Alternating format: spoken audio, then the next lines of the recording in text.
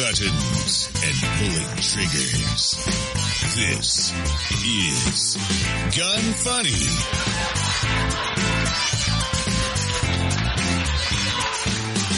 Welcome to Gun Funny episode 53. Today we're going to chat with Ryan Kleckner, make a prank call about which fruit is best for training, and talk about 224 Valkyrie. Today's panel is Sean Heron, and I'm Ava Flav. At some point today, do I actually get to go outside, or do I have to just spend it all day working and recording and shipping? And Yeah, I mean, that's what Mondays are, right? Yeah. Now I start to understand why people hate Mondays. Yep. Yeah. At least you're not in a cubicle, though. I mean, I'm kind of, well, no, I guess not. Yeah, it could be. I mean, just think it could be so much worse. And Plus, hello, you have a job, which some people can't say that they have. And my office is full of AR-15s. Yeah, so what are you complaining about? Nothing, actually. Speaking of AR-15s. Speaking of AR-15s. Manticore Arms, they make some pretty cool AR-15 products. They absolutely do. But I actually want to talk about the Scorpion Evo.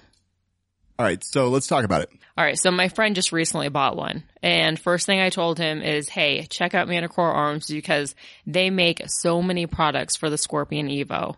Because, you know, like right out of the box, like it's a cool gun, but there's just so many features that could be improved with Manticore Arms accessories.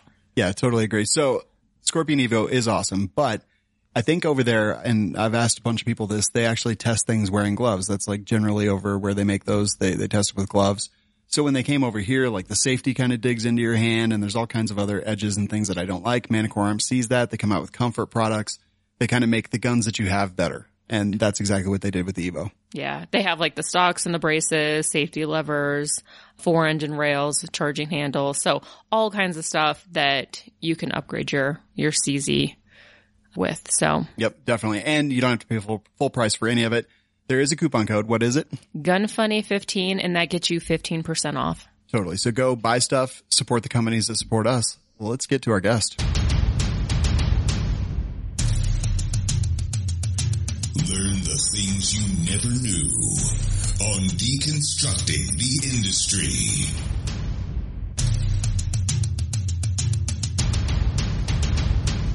Ryan, what's going on?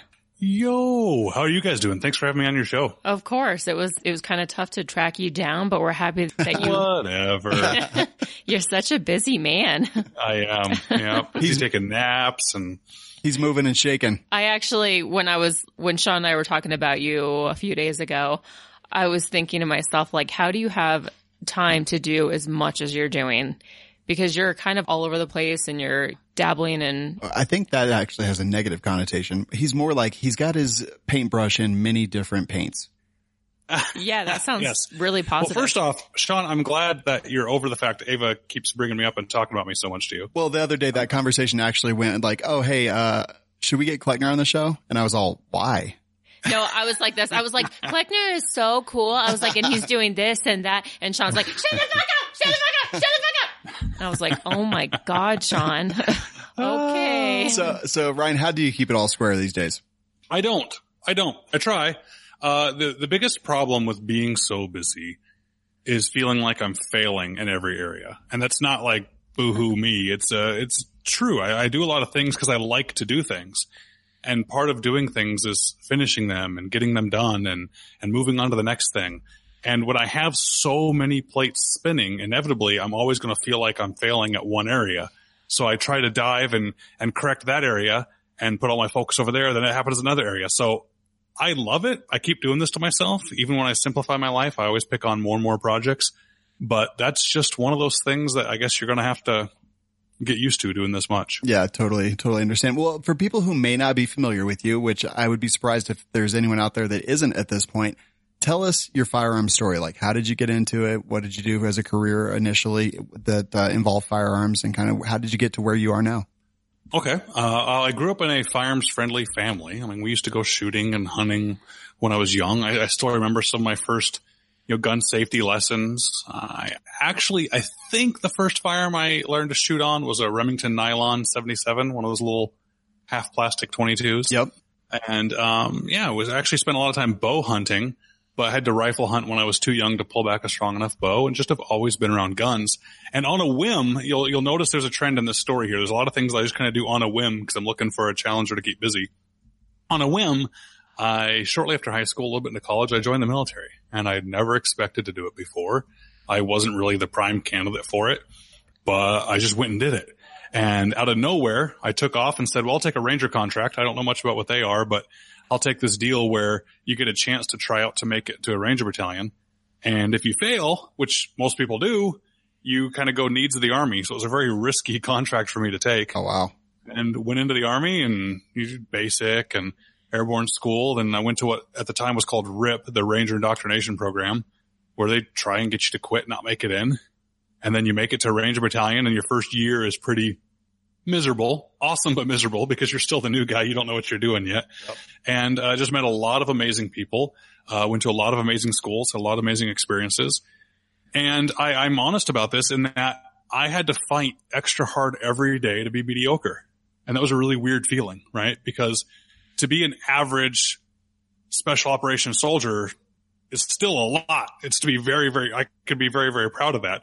But it was weird to have to do that. And that was one of the things they tried to do to get you to quit and RIP is they would talk to you and say, why would you go to a place you're going to try so hard to be in the middle? Just quit and go somewhere else and be the stud. So anyway, was in Ranger Battalion, had an amazing time, went over to the sniper section and became a professional sniper, I guess is really what it's called. Deployed to Afghanistan a couple times as a sniper, then as a sniper team leader or as a spotter. And then right about the time Iraq was getting up, I said, you know what? I've had fun, y'all. I'm going to leave while the party was still fun.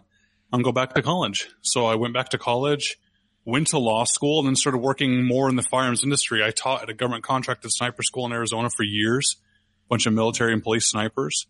And then started working for the Trade Association for the Firearms Industry in law school, the NSSF. And then went over to Remington and ended up holding a bunch of different jobs at Remington for a few years and traveling like crazy, and ended up being a vice president of Remington Outdoor Company. And the stress of that was way too much. So I said, you know what? I'm just going to go be a lawyer on my own and maybe write a book. And I took a couple months and wrote a book, and honestly thought maybe my mom and my best friend would buy a copy. And I'm very pleased to say it exploded more than I ever expected, and thought, you know, maybe this media thing is kind of fun. It's a lot nicer than having to be a lawyer. So now I write articles and books, and I do podcasts and all sorts of things, and it's freed me up to start what I'm doing right now. And I'm calling you from the office of, is I'm started a software company to make schools safer. And that's where I'm at. Dang. So we talked about all the different things that you've worked on. You've been long range expert on Top Shot and all the other stuff that you just talked about. Like at right now at this time, what is your favorite thing to work on? My favorite thing is Mayday, for sure. That's the software company I'm doing. And you can tell what my favorite thing to do is by looking how many hours a day I do it. So I'm working all day and all night working on Mayday safety to get that fixed. And knowing me, I'll probably have a big push for another 6 months or a year on this. I want to move on to my next project. But I don't get to shoot as much as I want to anymore now. It's kind of sad. Yeah, well, join the club. Tell us about Mayday. Okay. Mayday Safety is a 2-part system to try and make any organization safer, but we're focusing on schools now. The first part of the system is it's a free app.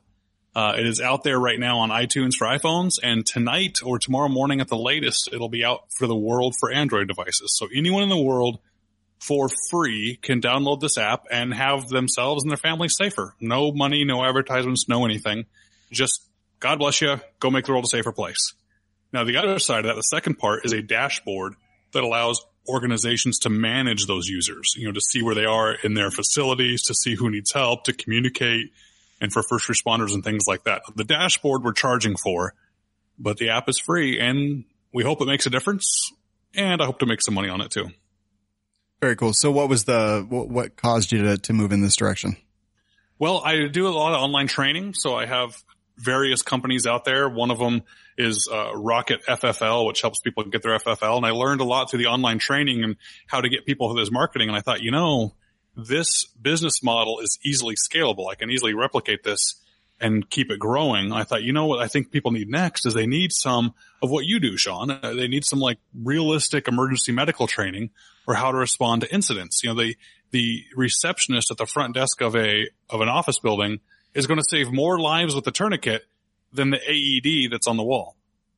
Yeah. So I thought people just need some basic stuff here. And I was talking it over with actually a neighbor of mine sitting around his fire, drinking a couple of beers, trying to solve the world's problems.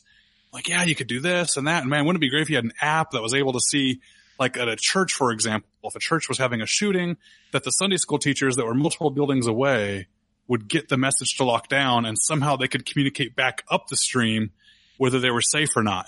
And he looked at me and said, that's it. That's the idea. And we let it just kind of be cheap talk for the night. And it was the next day or the day after the Texas church shooting happened. And he and I texted each other, were you serious? Yeah, I was serious. Let's do this thing. So it's 7 months later. We're now a full-fledged company and off and running. That's pretty awesome, man. So, I mean, you were obviously a software developer before all this started, right? Never developed software. Up until about 2 weeks ago, I didn't even know what language it was in, unfortunately. I'd ask the developers, I'm like, wait, what is this coded in? No, I'm running the business. My partner and I guess we own it half and half. But the developers know what they're doing. I don't. This is my first foray into software development. And the reason I ask that is because I think a lot of times people let, fear of the unknown or, oh, hey, I don't know how to do that, kind of just stop them from pursuing what they're passionate about and pursuing their dreams. Obviously, that's not the case. This is a behavior that you've talked about exhibiting kind of your whole life. You said that you joined the Army kind of on a whim, but now you've started this software company, and obviously there's a ton of stuff in software development, but you've just picked it up on the fly. Talk about a little bit about chasing your dreams and why you think you've been successful doing that. Well, I think the motto that means a lot to me that relates to what you're saying is you can't steer a parked car. Right? I could sit here all day and try and figure out, man, should I go into this? Should I make an app? Should it be possible? Should I don't know. And which way would I go? Do I go straight or a little bit to the right? Well, again, sitting on a parked car, you can't make that decision. You need to actually start moving. And once you're moving, guess what? Your perspective changes. You realize as you get to see around that tree ahead or around the corner or up over the hill, whether it's time to steer left or to steer right or something like that. And I'm just not afraid to fail. So I'm not afraid to start an app and a couple weeks into it go, that was a bad idea, next, and move on.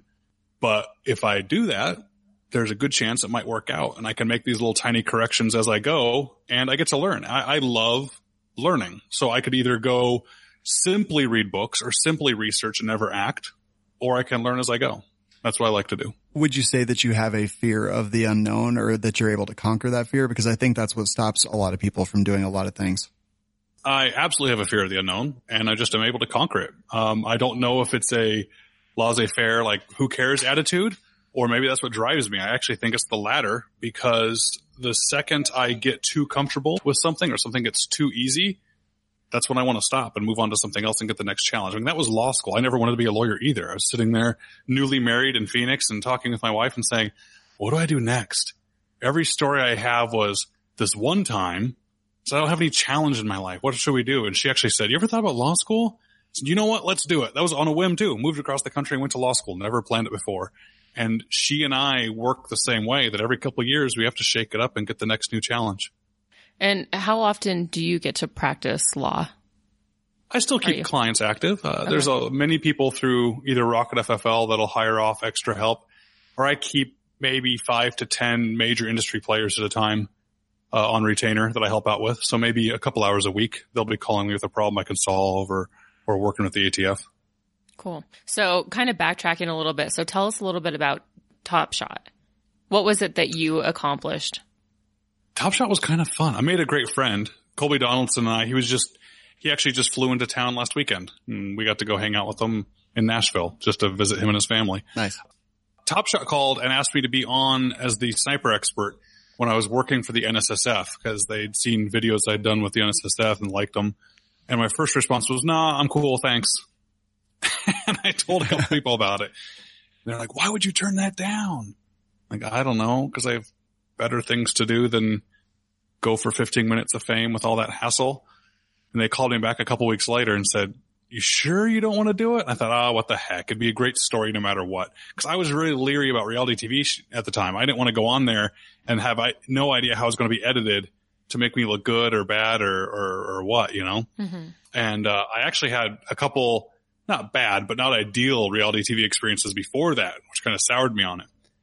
So what the heck, I'll go out there. So flew out there, got to work with the History Channel in Colby, and it was a great, great time. It takes like a week to film a 1-day episode, and then went back for the next season and met some more great friends and had a great time.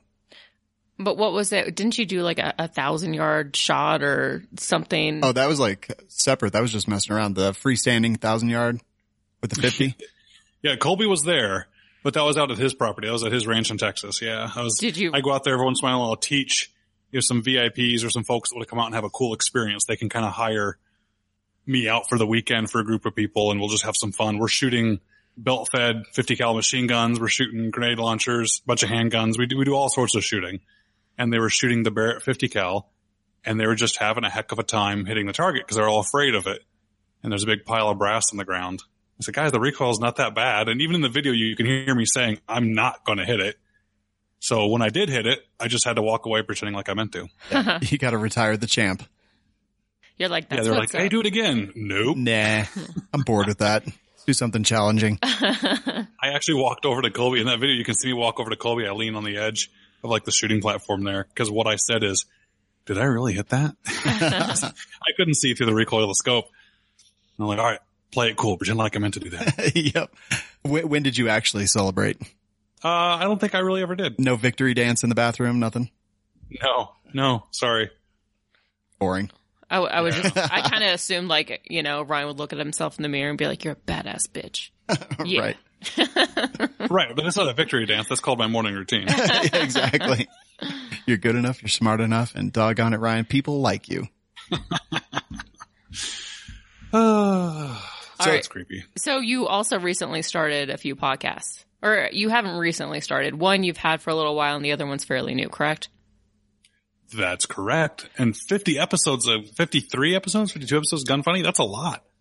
Well, once a week. Congratulations. Yeah. So actually it's been a year now. Yep, just about a year. Yeah. That's amazing how that works out. Yeah, 53 prank calls. That's the way I look at it. Worst thing ever. I know. Whose idea was this anyway? Yours. It was your terrible idea. So tell us about your podcast.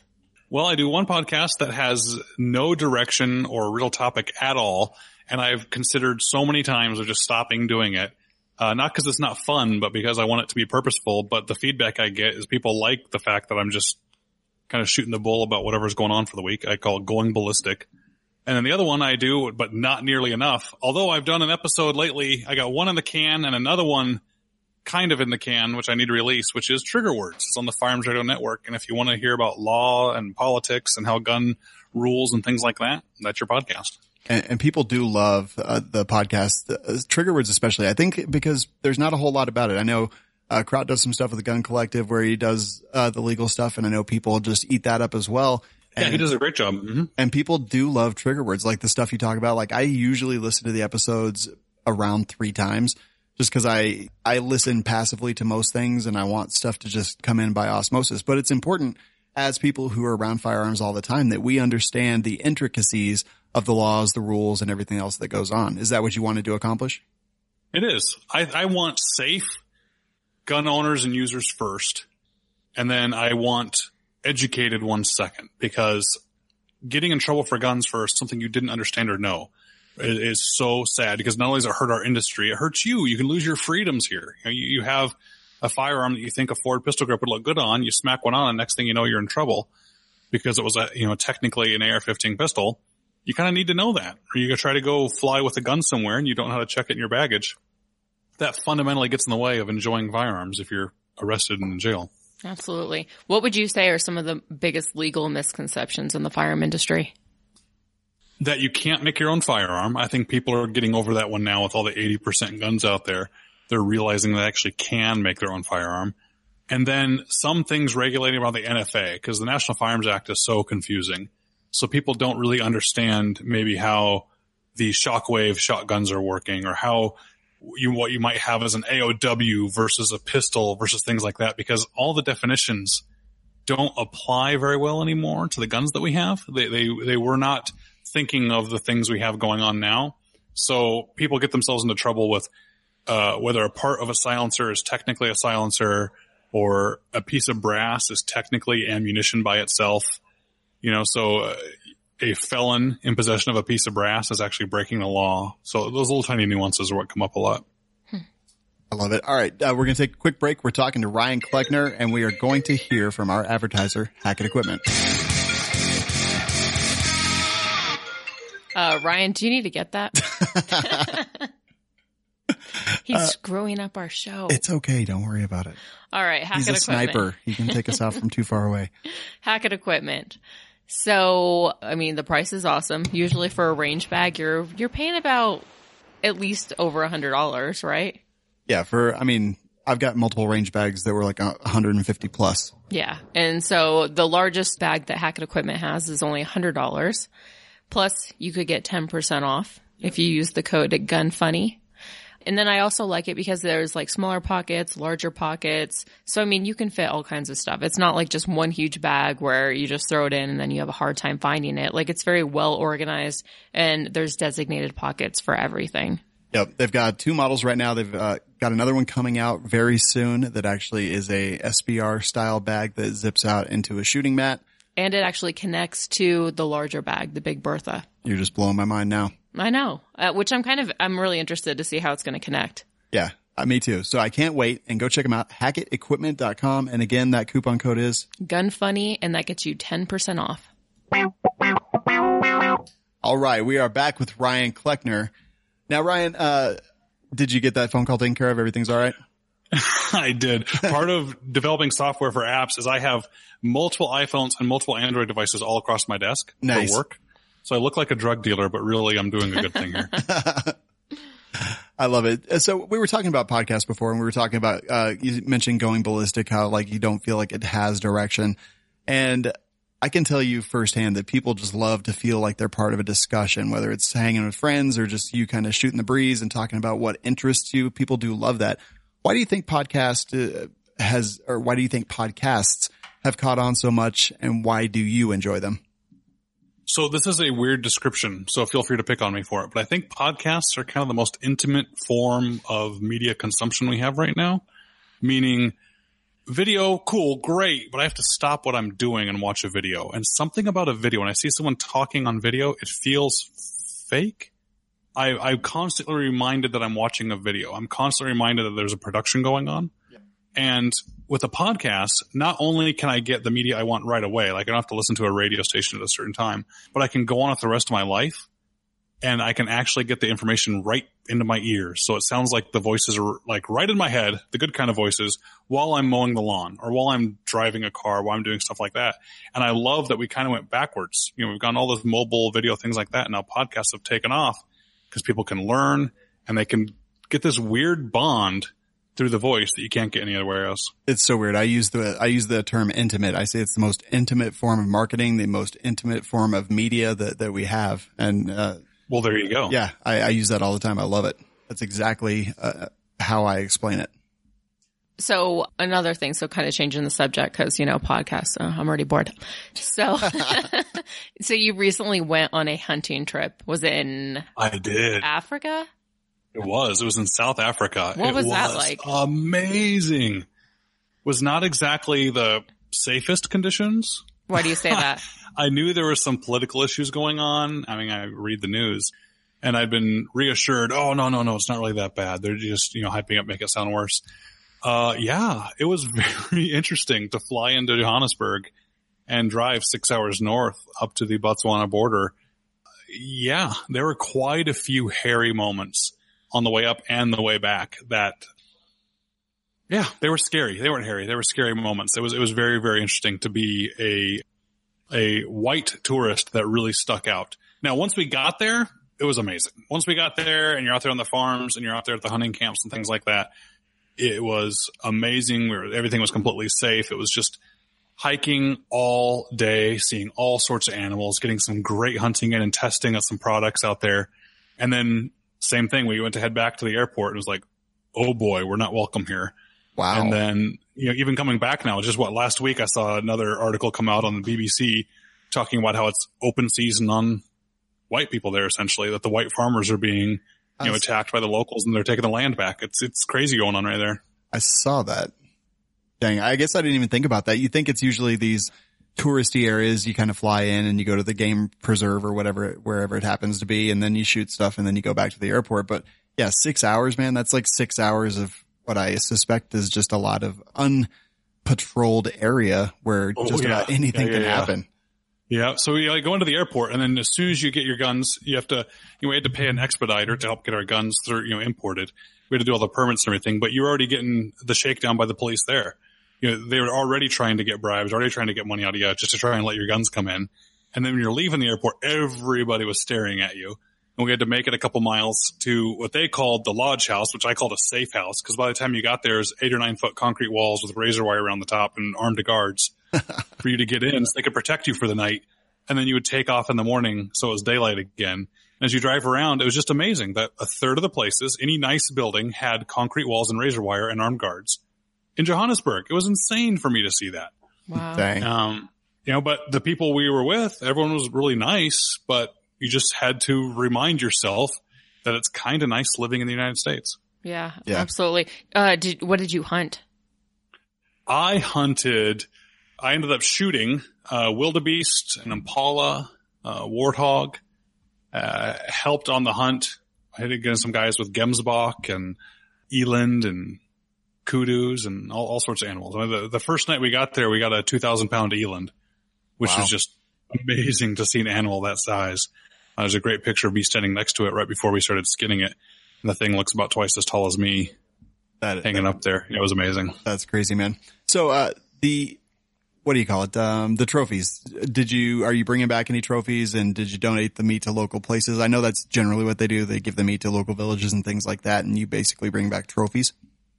True. Now, when I first got invited, I didn't want to go. The same thing with Top Shot, I guess. They're like, hey, Kleckner, we're going on this African safari. Want to go? I was like, no, you guys knock yourselves out. That's not my thing. I love hunting. I wish all the meat I ate came from hunting. However, I'm not a trophy hunter. So the thought of going to Africa to do some trophy hunting, again, I won't judge them, but that's not for me. Mm-hmm. Yeah. And they mentioned, they're like, oh no, it's plains game. To which I had to say, what's plains game? They said, oh, it's just like what I listed. Those deer-ish, elk-ish type animals. Yeah. They're like nothing that you would see like in a kid's coloring book. No giraffes or zebras or elephants or lions or anything like that. Oh, well, okay, that sounds kind of cool. And they said, and there's this big problem where these farms have an overpopulation of all these impala and wildebeest, and they kind of are open to the idea of you coming in as a gun to take the population down for them.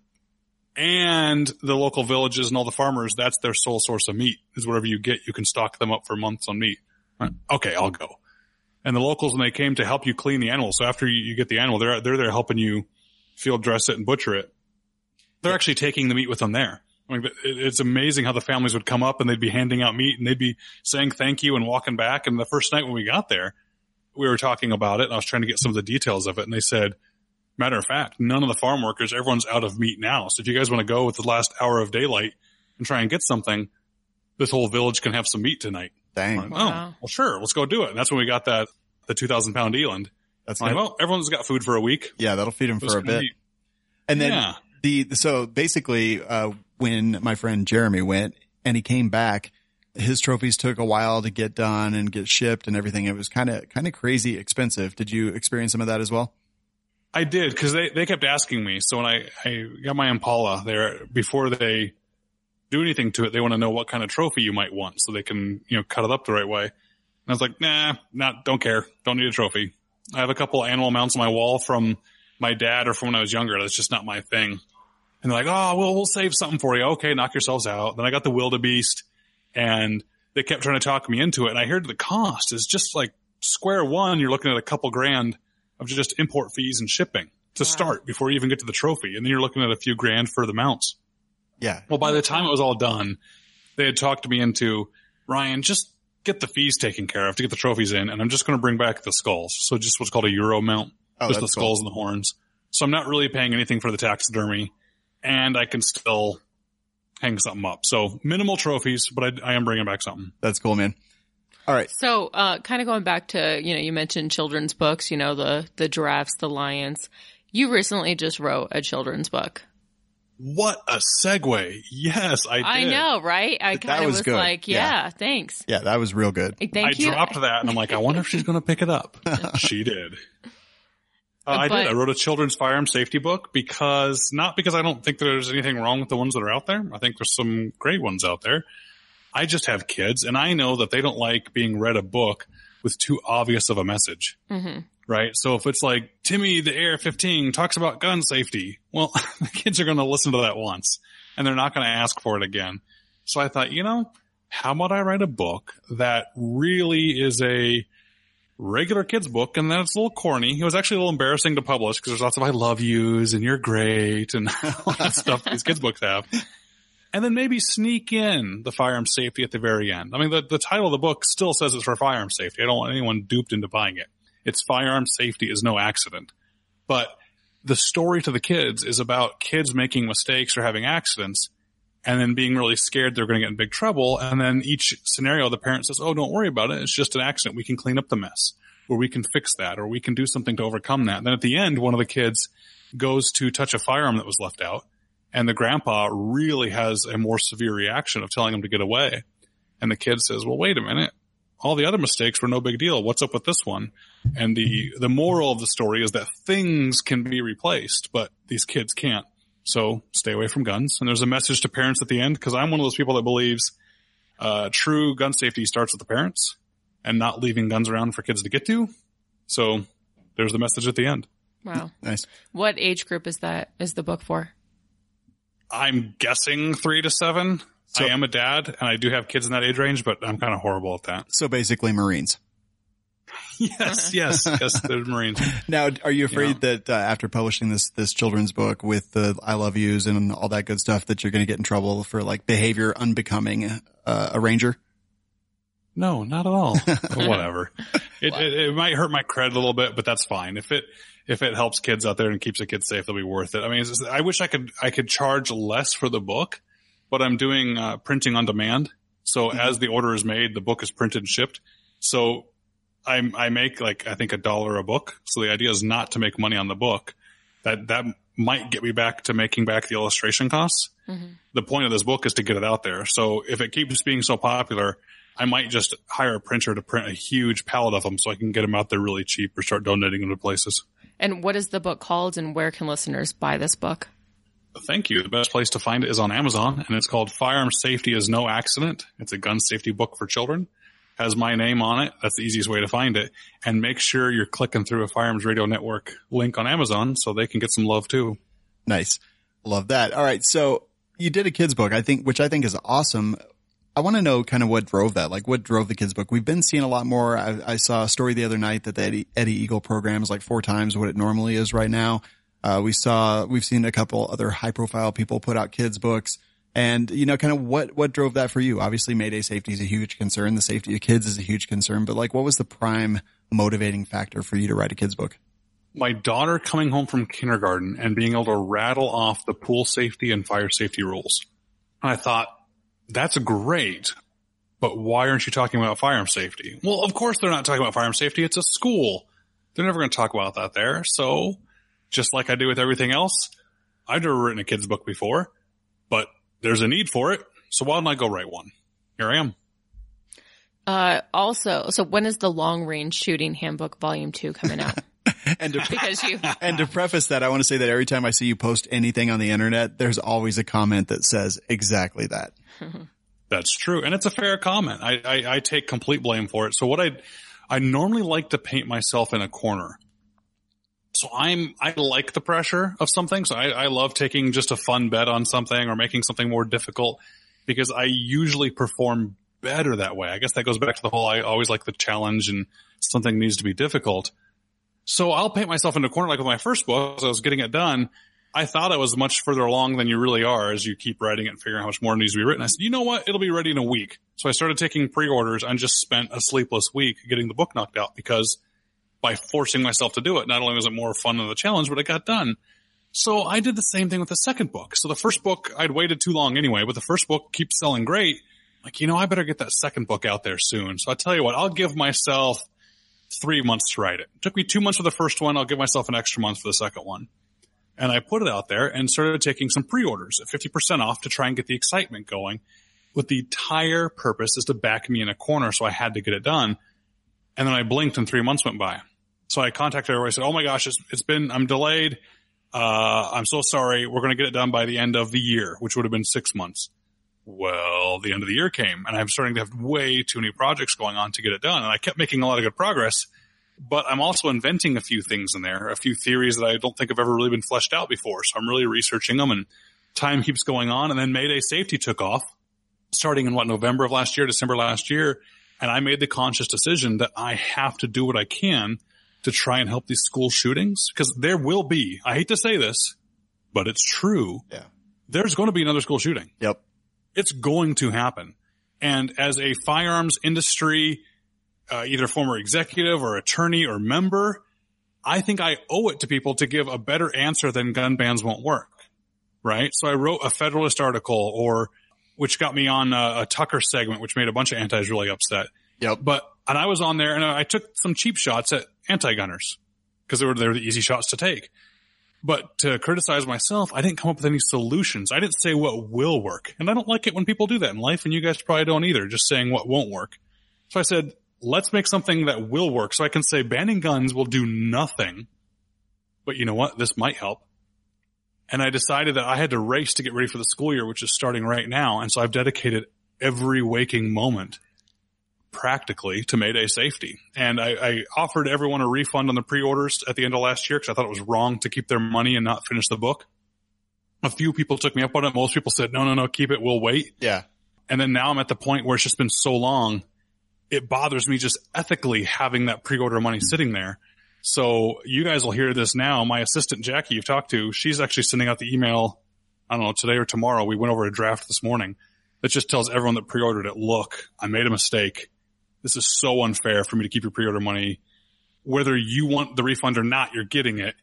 And when the book is done, I'll send you a free copy as an apology. So it's the right thing to do. It'll be unpopular, but if I had the choice to finish a second book on how to shoot better or protect kids, I'm going to take the protect kids. I think you're being too hard on yourself, man. I've literally never heard anyone actually mad about it. I think everyone just likes to give you shit about it. Mm-hmm. I appreciate that. I've gotten a couple mad emails, but not many. Yeah. And the point is, if I stay ahead of it and if I am hard on myself, then that'll show people I'm trying to do the right thing anyway, you know? Exactly. That's why I call myself fat all the time. I hope by taking that and turning it around on myself that no one will call me fat. Oh, I was hoping that you were just going to go on a diet. Yeah. Fat chance of that happening. All right. I love it, man. So I'm actually really excited about the volume 2. I can't wait till it comes out. I'm patient. Whenever you want to do it, I'm ready for it. Well, thanks, man. The new videos have been coming out. The NSSF, they have like another, 15 or 20 that they have in queue right now. I think they're dosing them out every couple of weeks so people can check those out and people can keep tuning into podcasts to maybe learn some more in the meantime and just support Mayday. I mean, just go look up the website, which is still being worked on because we're building everything as we go, and maybe tell someone about it or download it for yourself and check it out for your family and use it on me. Good stuff, man. All right. So thoughts on firearms industry growth right now. And I know everyone's like, hey, we're in a big, huge slump. And you and I have talked about this ad nauseum. A lot of the stuff that comes out, a lot of the statistics that come out is based on NICS We've talked before many times about, and even on shows about how NICS isn't the perfect indicator of how the firearms retail business is doing. Yeah, but it's something to look at. Yeah, it's something to look at. But I saw guns.com came out with some adjusted numbers, taking out a lot of those concealed carry background checks that go through monthly, quarterly, whatever it happens to be. Yep. And it does appear that it's down a little bit. What are your thoughts? What have you heard? Who have you talked to? All that kind of stuff. Oh, it's down. Yeah, it's definitely down. Now, a couple months ago when everyone was saying it was down, maybe call it 4 to 6 months ago, I disagreed because I still saw the industry numbers as being huge. We're still breaking records. But as of today, yeah, the industry's down. And it's not for lack of people being involved in shooting. It's because I think everybody bought the guns and ammo they were going to buy in the next 5 years already. You know, the sales were so good and people were so panicked. People that are into AR-15s have 5 of them now. Yeah, So why are they going to go buy another one, right? definitely. I think that's the issue. All right. So to piggyback off of that, what firearms industry trends are you excited about if you had to put on your prognostication helmet and, talk about where you think things may go, what you're excited about in the firearms space? I'm very excited about 3D printing, or maybe additive manufacturing is what it's technically, officially called, because most manufacturing is cutting away. This is manufacturing that adds to, and it doesn't have to be plastic. There's metal 3D printing. I'm excited about that for the same reason our government is. So our government is starting to look at contracts now and giving preference to how many parts can be made via additive manufacturing. Because the government for the military would love to take just a big printer overseas with a bunch of files, and if a piece breaks in the gun, print out a new replacement part. Right? It just makes sense. Yeah. So I love the modularity. I love the printing capability. I love that silencer design now. People think they have silencers figured out. They don't. Even these silencer companies are kind of guessing when it comes to design and seeing if it works. I mean, there's a lot of flow models and there's a lot of engineering going on, but it's still a little bit of a dark art. And I think this 3D printing is going to allow manufacturers to get angles and curves and shapes that they could never do with regular manufacturing. So I'm excited to see what happens there. Especially the modularity. I think people are realizing that why have to buy so many different firearms when you can get one that you really like with one good scope maybe, and you can start changing calibers between, or you can start changing lengths of barrels and things like that. Mm-hmm. Very cool. Yeah, I'm excited about the same stuff. All right. So I've got a question that I want to ask. This is a personal situation, not personal, but it's a friend of mine. We'll call him Jim. So he was going to get a suppressor and he lives in the state of Washington. I'm not looking for legal advice, nor do I think anyone should take what you say as legal advice, but he was going to get the suppressor, can't get the suppressor, and he said it's because of the way that their possession laws are. I say that his wife just doesn't want him to have a suppressor, so he's not going to get one, but he's concerned that if he gets a suppressor and whether he puts it on a trust or just does it through as an individual, that every time he leaves the house that his wife would then be breaking the law because the suppressor is stored in a safe in their house, that would somehow change the possession of that NFA device to her. And I'm like, well, I mean, that would basically mean that you can't have a suppressor if you're married or cohabitating with someone or have roommates or anything in the whole United States. I was like, if your wife doesn't want you to have one, just say that. Quit trying to hide behind nonsense. So is that how the possession, like if you leave your house and leave your safe and someone has access to your safe, that now they're in possession of the NFA items? It is how it works. So the idea is, it's called constructive possession, and it kind of makes sense. I mean, I don't agree with how it is in practice, but the world's not how I like it to be necessarily. It's like saying, would we agree that if I had a silencer registered to me, that I can't give it to you, Sean? Correct. Okay. So if I just set it on a table and said, you know what, I'm going to leave the house while you're here, Sean, and who knows what happens when I'm gone? Can you see how that would be essentially the same as me giving you the silencer? Without question. Well, that's what's happening with the spouse. So the problem is when you get a silencer or an NFA firearm as an individual, you are the taxpayer that is allowed to possess that firearm. Even silencers are considered firearms. So you're the one that's allowed to possess it. Or other people can possess it as long as you're in the area or in, reasonable control of it. So you can take somebody shooting. But me leaving and allowing my wife to have access to a silencer is the exact same as me leaving the silencer in the house with you, Sean. So you can't do it. Now, are you really ever going to get in trouble for that? Is anyone ever going to push that? I doubt it. But it's definitely something that could be an add-on later. But the easy way to fix it is just get a small lockbox.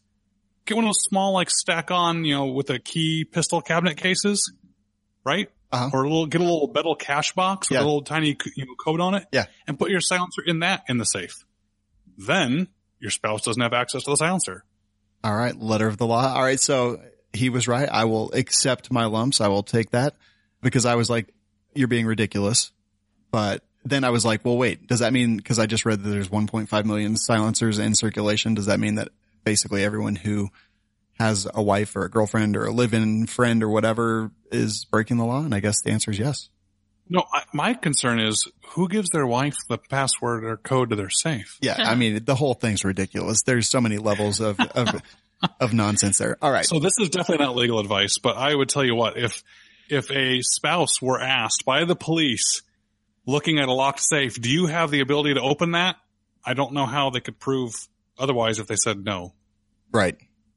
Yeah, I agree. All right. That's awesome. Now, Ryan, I like to play this game where I try to wrap up and say all the different things you're associated in, and I have to take a drink for everything that I miss. So I'm going to try real hard this time. So obviously doing a lot of content and videos with the NSSF. You've got the Long Range Shooting Handbook available on Amazon. You have Mayday Safety and those apps going on. And by the time this episode comes out, the Android version will be available in the Google Play Store. It's already available in iTunes. Let's see. You have the Kleckner rifle that you sell. Mm-hmm. You have the new children's book. You have the Going Ballistic podcast, as well as Trigger Words on the Firearms Radio Network. And God, I feel like I'm about to get drunk. What am I missing? Oh, no, I take it back. You've got Rocket CCW and Rocket FFL. Yeah, that's true. And all right. What else do I do with my time? My semester starting this week, I teach constitutional law at the University of Alabama in Huntsville. One drink. So, well, maybe the listeners don't care about that because they can't go do it, but that is something that takes a lot of my time, but I absolutely love doing it. And I leave every lecture with more energy than I started because we get to debate about all the hot topics. So that's a lot of fun. And I have a family. 2 drinks. I totally forgot about them. I appreciate you remembering so much. And man, I love all your support. If we're wrapping up, does that mean we had no time to talk about 224 Valkyrie? No, we're totally going to get into it. It's in another segment that's right after this. Yeah, we're not letting you go so easily. This is just the interview part, and then we're going to debate about 224 Valkyrie. So there is one place that everyone can go to find all the different stuff you're up to, right? And what is that? You can go to ryankleckner.com would be the easiest place, or just Google my name, and you'll see enough stuff there. All right, good stuff. So you're going to stick with us for a few, right? Please. All right, awesome. We are going to move and talk about our friends over at Matador Arms.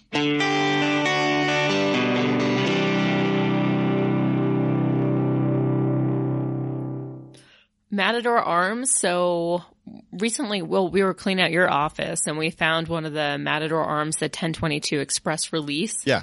I don't have a 1022, but you do. I do. And actually, I'm just getting ready to replace the receiver on it with the Brownells receiver. So this actually comes in handy because the release I have on there is the stock one and it kind of sucks. So it's just a bigger paddle and it's one of those products that kind of makes the guns that you have better. Mm-hmm. Additive manufacturing, as it were. And what is retail on that? What are they selling it for on the website? $44.99 on the website. It is machined aluminum. And I think this is the kind of product that I kind of like. It's a way that you can take the gun you already own, make it better, make it more usable and more effective for yourself. Absolutely. And if you use the code GUNFUNNY10, you get 10% off, and that's at matadorarms.com. They also sponsor our prank call segment, which we are going to now. It's time for prank calls with Malcolm and Gertrude. Honey!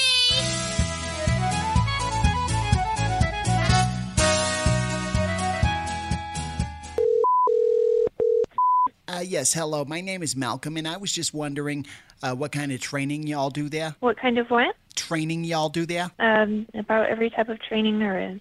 What are you looking for? I'm looking for some tactical training. Some people say I'm too old for it, but I want to do some tactical, and then I also wanted to get some advice, like when I'm out at the range doing my own tactical training, like what fruit would best represent a target so that I can get realistic training? I don't know that there is. There's no melon or something that would represent, well, I guess someone's melon? No, that's not the type of training we would recommend. If you're looking for tactical training, we have 32 different courses that we offer. Everything's based on defensive, personal defensive shooting, pistol, shotgun, and rifle, and it's all done based on building blocks. Gotcha. You can go through the website. Sorry, go ahead. I was just going to say, but I mean, there's no fruit involved in any of these at all? Like, what kind of targets do you use for the tactics? We have a large variety of targets. We have robotic targets, paper targets, plastic targets, 3D targets, steel targets, and we have force-on-force training where it's actual human versus human with airsoft pistols. Very interesting. I've been at it. Like I've been using coconuts, but I just don't think they're great because they're kind of expensive, and when you draw a face on them, they're not working too good. All right. Well, all right. And just to fully clarify, no fruit training of any kind, just like robots and things like that. Yep. Okay, that sounds realistic. That sounds great. I mean, that's what I'm trying to find out because, like, obviously I can't afford a robot, but I can afford a watermelon. You know what I'm saying? Yeah. If you expect to be attacked by a watermelon, then go for it. Yeah, I We played found that. most of our watermelons to be friendly. I played in that our game, area. Fruit Ninja, and I mean, no one expects to be attacked by watermelons, but it does happen. Yeah, occasionally they go wild. Yeah. All right. Thank you so much. Okay. Bye-bye. Well, these prank calls are getting more and more ridiculous every single time. I know. All right. Let's talk about Polymer 80. All right.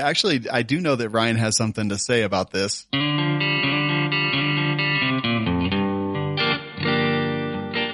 All right, Ryan. So you actually have a Polymer 80 that you like a lot, right? Tell us about it. Oh, I do. I actually love the thing. I was so excited when we were talking about it. I was like, oh, a sponsor that not only do I like the sponsors that are on shows, of course I do, but this one, I actually, no joke, my own money, bought everything from Brownells, like the entire gun. I call it a Mach 19 because it doesn't have a single Glock part in it.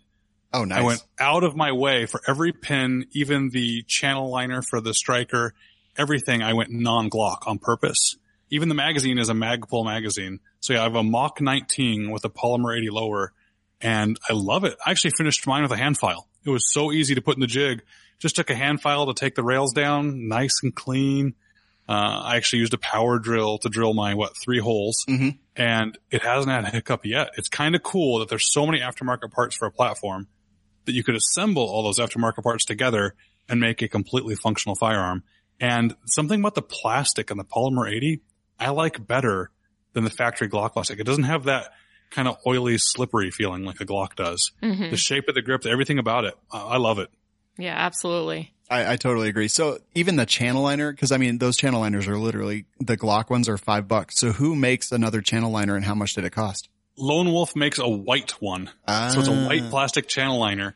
I actually do a whole breakdown. If you Google it, you can look at, I did an entire chart showing every single piece I used and the price and a link right to Brownell. So the Mach 19 came in one box straight to my door. Now I could do that anyway because I have an FFL, but it wasn't as an FFL. It was just straight to my door, and built it and had it up and running and thought there is no way this thing is actually going to work.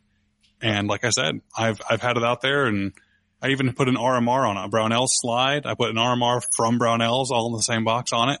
And it's just been a blast to shoot. So I'm a big fan of the Polymer 80 guns. So awesome. They're like the new Pokemon. They've got all the different textures, and they've got like a Brownells texture that you can only get from Brownells, and they've got different colors everywhere. And Yeah. Ava And loves Brownells always has some awesome sales on their stuff. Like you can buy the frame and the slide for much less than you can that I've seen anywhere else. So Yeah. I can't get their slide with front cocking serrations and cut for an RMR was cheaper than I could get a regular slide milled for an RMR. I know that I actually was just pointing that out Blew to my Sean mind. the other day because I always get like the emails and stuff. And Now, all I was said and checking it done, out. by doing the entire gun, I used a silencer co-threaded barrel because I wanted to shoot it suppressed. All done, I was a little bit more than a factory Glock cost, but not much more. really, because Yep. everything that we've done, it's definitely more expensive than just buying a Glock. But what's nice is you can pick and choose all of your parts. And in my opinion, when you're done, it shoots so much better. There's I also, agree. There's also some interesting parts. I just saw that like Nelson Precision Manufacturing literally just made the takedown lever thing out of titanium. Yeah. Yeah. So, And I think their back plate yeah. is also titanium. And I'll say this, the Polymer 80 kind of like, we've always been able to make our own stuff in our garage for personal use, but they really kind of advanced things. And now there's like this whole cottage industry around modifying Glocks that was there because we had people like Agency and all kinds of other places, but they've really, in my opinion, driven it into the social spectrum. Yeah, I think they missed the boat a little bit on marketing, so I hope they're listening. I think they should do more education about the 80% firearms. I mean, I know they do, and they mention to people that it's okay, but I can't tell you how many people I bring up or I show this gun to. They go, oh, that's so cool. You made it yourself? Well, how'd you do that? Well, you mean you assembled it? I said, no, look, no serial number. Well, isn't that illegal? It's amazing how many people still don't understand it, and I just think that the more people understood that you could do it on your own, as long as you live in a state that allows it and you're not a prohibited person, under federal law, you can make your own firearm. Go have some fun. Yeah. Totally agree. All right. Check them out. Polymer80.com and let them know that you like Gun Funny on their social media and all that cool stuff. Let's talk about some gear real quick and a rifle caliber that Ryan may not be a huge fan of. Tacti Talk. Discussing popular guns and gear.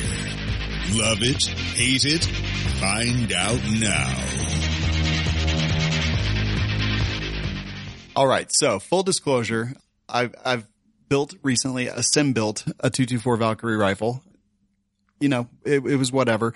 Ryan asked, why I built it. And I was totally honest. I was like, look, it's a hipster cartridge. Everyone wants it. It's getting tons of views right now. And when I decide that I no longer like it, care for it, want it, whatever, I can just throw a new bolt and a new barrel in. Now, Ryan, you've pretty publicly not been a fan of 224 Valkyrie. Tell us why. Well, it's that not a fan is the right way to say it. That doesn't mean I'm exactly against it. Yeah. I'm just not for it because I don't understand it. I don't know. So here's the problem. The firearms industry, I get it, has advancements and new products come out. Awesome. I love that. But they're also known for just coming out with new cartridges that do the new most whiz-bang feature cool thing. And every year has a few new cartridges that outperform the previous year's cartridges. So of course you got to get it. But the problem is if you raced and adopted whatever this new amazing cartridge is, you would have a bunch of 6.8 SPC rifles that you'd have a hard time finding ammo for now. Mm-hmm.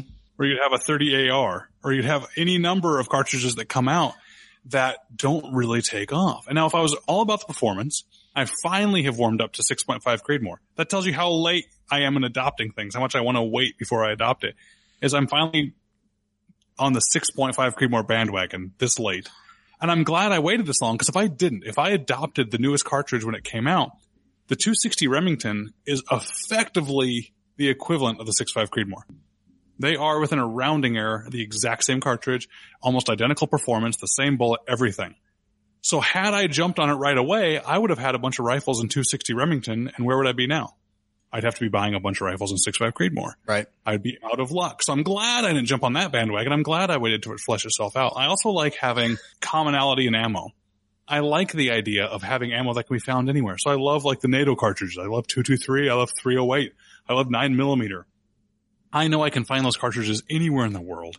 I can find good deals in ammo, and I can stock up on it. I believe in having a few thousand rounds for any particular firearm you have. And every new caliber I get just makes one more permutation of the ammo I have to keep around. So I really don't like changing that much. The 224 Valkyrie, I just don't understand its purpose. Most people I hear, well, it's really awesome because it's super high velocity. My answer back is, why do you want high velocity? Yes, high velocity can be good in some areas, but it's not the end-all, be-all. It doesn't solve everything. Or the other is, yeah, you get a lot of velocity, but you have like a 26-inch barrel on an AR-15. Yes. In order to get that velocity. Of course you have good velocity. You've got this barrel that's essentially touching the target. Yeah. Why do you want it? And then the other answer I get back is, yeah, but now I can shoot all that velocity out of an AR-15, which is the receiver is an inch shorter than an AR-10. So I go, wait a minute, you're going to get an inch shorter receiver just so you can add an 8-inch longer barrel? I don't know. I just don't get it. Yeah. And the barrel is definitely, have you ever seen that old time picture, Ava and Ryan, of like the two guys, and they've got this huge gun and it's got this long barrel, like 10 feet long, and it's over some dude's shoulder. It was like a magazine advertisement from like the 40s. I'm trying to think. I mean, I probably would recognize it if I saw it. Yeah. Is it like two guys standing next to each other? Yeah, and just like one's a few feet away because the barrel of the gun's like so long. That's how I feel about 224 Valkyrie. Yeah, it is. You can see at SHOT Show, people taking pictures of AR-15s. You're like, I bet that's in 224 Valkyrie because it's got an obnoxiously long barrel. Yeah. But yeah, Ryan, the velocity is great. Okay. 22-250 has amazing velocity too. Why aren't you as excited about that? Yeah, so from my ballistic calculator for my 224 Valkyrie, it does say it's got a ballistic coefficient of 0.35, and that I'm moving at about 3,000 feet per second coming out of the muzzle, which, yeah, that's fast. And I think some other people are like, well, AR-15 components and parts are a lot cheaper than the 308 pattern stuff. That is true. And I think that's a big reason, because 308 everything, the LR 308 AR-10 stuff is more expensive than AR-15, and there's no commonality. Yeah. People don't realize that the AR-15 are pretty fungible in the parts that can be interchanged. Mm-hmm. AR-10s, there is no standard. Yeah. So a lot of people say, oh, it's a DPMS pattern or it's not. Even that doesn't matter. You can buy all these parts online and try to assemble them and they won't work. So you're right. Yeah. Yeah. So I think that people like that. I think that a lot of people who did exactly what you mentioned earlier and bought all the guns they wanted, they've got 15 AR-15s now, and they're just ready to change a couple things out. And this is kind of an easy way to get a lot of velocity out of the AR-15 platform, just by replacing a barrel and a bolt. So I understand why people do it. I get it. Yeah, I get it. I just don't want to, why they would want to do it, just not for me. And I don't want to buy all that ammo. I mean, it was a mistake, but I've literally had 2 pallets of 9mm delivered to my house before. It was a mistake. 3 foot by 3 foot cube pallets, 2 of them of 9mm. So I like buying in bulk, and I don't want to buy in bulk just to try a caliber that might not be around. Not to mention 224 Valkyrie is expensive. Although we were at the store the other day and we got a hell of a deal. Yeah. So, okay, we're at this gun store and we bought a few boxes. And when they rang us up, Sean's expecting him to say $100, and instead it was $30. So he looks at the receipt and he realizes that they charged us $10.99 a box. Yeah. And so normally it's $1.50 a round. Instead this was 50 cents a round. But I don't know if it was it was marked $35 when we, box. when we got it, when we picked up the ammo. But when we were at the register getting rung up. Yeah, it was. So I immediately handed her the bag and said, just stay here. I'll be right back. And walked back. And long story short, they don't have any more 224 Valkyrie. Yeah, you bought all of them. Bought it all. So that was kind of cool. But one thing that I do think about when I'm putting together a gun is the cost of ammo, because if it is super expensive, I'm probably not going to shoot it that much. Well, and I mean, come on, Red Dawn can happen. I want availability. Exactly. That I'm in the exact same. I don't have a ton of crazy calibers, although because I have so many ARs now, I started building stupid stuff like 450 Bushmaster, 458 SOCOM, and now 224 Valkyrie. Those are fun. I get it. I have a cannon because it's fun. I have a cannon. I think 450 Bushmaster is awesome because why not? Yep. I get it. Totally agree. I just think people need to accept it for what it is. It's a novelty niche caliber. It hasn't taken off yet. I mean, 6.5 Creedmoor, once SOCOM has adopted it, which they did. Mm-hmm. And now that they're making belt-fed machine guns in 6.5 Creedmoor for the military, I kid you not. Okay, now it's the new standard. It's going to be here to stay. I'm finally willing to go on board. Makes sense, man. We also need to talk about that Tikka T3 that we were talking about the other night. What would you like to talk about it? You said that we could figure out a way to get one. Oh, man. I'm making all these promises. Yeah. You already forgot even. All right, cool. No. We need to get you one. Tikka T3X, the TAC A1. It's a long name, but that's the one I used in the NSSF video. It's like a 20-minute one-shot video of how to zero a rifle. The poor cameraman's arms were about to fall off, but we did it just one continuous shot. Brand new rifle out of the box. Thing shoots lights out. I even make a mistake in there and keep the mistake in the video because I think that's a great way to learn. And everyone loves that rifle. I love that rifle. I don't think you can get a better package for the price. That's awesome. I feel like the next time I text you or something, you're going to reply, new phone, who dis? I do that all the time. I know. All right. That'll do on Gear Chat. Now it is time just to real quickly talk about reviews.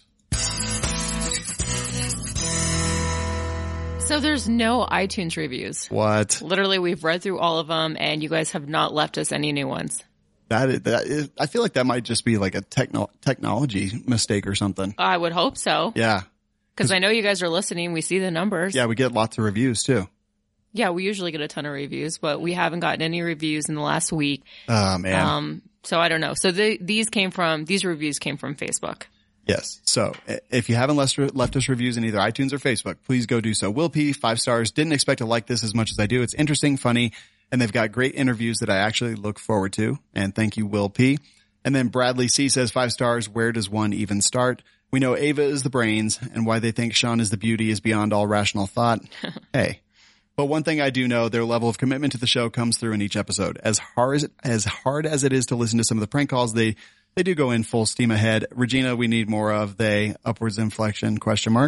Balthazar, he needs to be invited to more parties. Overall, great information, great guests, and a fairly decent cast. And thank you to those people who left the reviews. Ava, are we still doing giveaways for those? Yeah, of course. Let's do Will P. Okay. Perfect. I was going to say I'm thinking of a number between 1 and 2. Yeah, I don't really care about that. We're going to do, so Will P, contact us and we're going to send you guys we'll send you some cool stuff. Sounds good. What?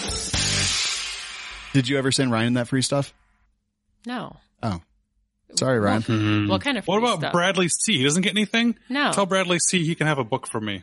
Oh, man. Oh, shit. Bradley C. We just got one up by Kleckner. I know. I told you not to have him on. He's always embarrassing us. Just bullshit. Always making us look stupid. So both those guys contact us and we'll get you your prizes. It's time to wrap this up, but you can find us on gunfunny.com. Ava, where else? Well, really just go to Gun Funny and you'll find all of the links to, everywhere that our show's published, as well as social media. We also have a store where we're selling shirts, patches, stickers, magnets, you name it. It's there. But if you would like to take one step further, you should consider becoming a Patreon. What that means is you pledge to the show, you donate $1, $5, whatever you feel comfortable donating. And that allows us to afford things like an editor. So recently we hired Kenny Ortega, who now edits our shows so that we don't sound as dumb and I don't say and like as much. Someone actually listens to the show that he's edited and then meets us in person is probably like, well, Hollywood magic is real. All right. So yeah, if you want to become a Patreon, go to patreon.com/gunfunny. And we're also giving away a handguard, an ATI Outdoors 15-inch handguard. You have a 1 in 50 chance of winning. So if you are a Patreon, once we reach 50 patrons, we're giving that away. But we raffle off things once a month if you're a $5 Patreon. Last month we gave away a goat gun, one of those little mini replica firearms, which is pretty cool. People like. Definitely. So, and then we're always posting videos and kind of funny, like behind the scene things. So. Yep. And as a Patreon level, we have a $25 level. We have Corbin Bonafide and Iraq veteran 8888 and company. Thank you to those guys for their support. We also have the king of the Patreon. So an individual or a company, whoever the top contributor on Patreon is every month, gets to basically tell us what to read. Doesn't matter what they say. We will read it on the show. Great for publicity for companies and just people who are epic trolls. That's also a great opportunity. Right now, it's Adam Balzer from Charger Arms. Adam is a factory certified Cerakote applicator, dealer of silencers, SBRs, and machine guns. A side note, he's very sad that Crocs are going out of business. Man, that's so crazy. Their executives are gone. They're shut down all their manufacturing facilities. Sounds a little fishy. Does that mean they're going out of business though? I saw that. And just because they're shutting down manufacturing doesn't mean they're not. They're shutting down all manufacturing, which I thought was kind of interesting. But I think they'll probably just buy them from China now or something. Or maybe it's just a marketing tactic. Like Twinkies. Twinkies were supposed to go out of business. International House of Burgers. Yeah. Don't even get me started on that bullshit. I know. So yeah, so if you guys want to become king of the Patreon, all you have to do is outbid Adam. And I think he's pledging $53 now a month. Nice. You just have to up him by $1. Patreon.com/gunfunny. Ryan Kleckner, they can find you, ryankleckner.com. That's true. And MaydaySafety.com. Thank you so much for having me on, guys. Oh, absolutely. You were an awesome guest. Thank you for, I know you have a lot going on, so thanks for fitting us into your busy schedule. Exactly, man. Appreciate it. Of course. Always a pleasure, Ryan. Ava, not that much of a pleasure, but I guess I'm going to have to see you next week. And do you have any profound words of wisdom before we play the closing music? Me or Ryan? You. Yeah, so guys, I'm looking for a new host. So, if you just apply. Want to send feedback? Suggest a place to prank call? Tell us about a company or anything else. Go to gunfunny.com/contact.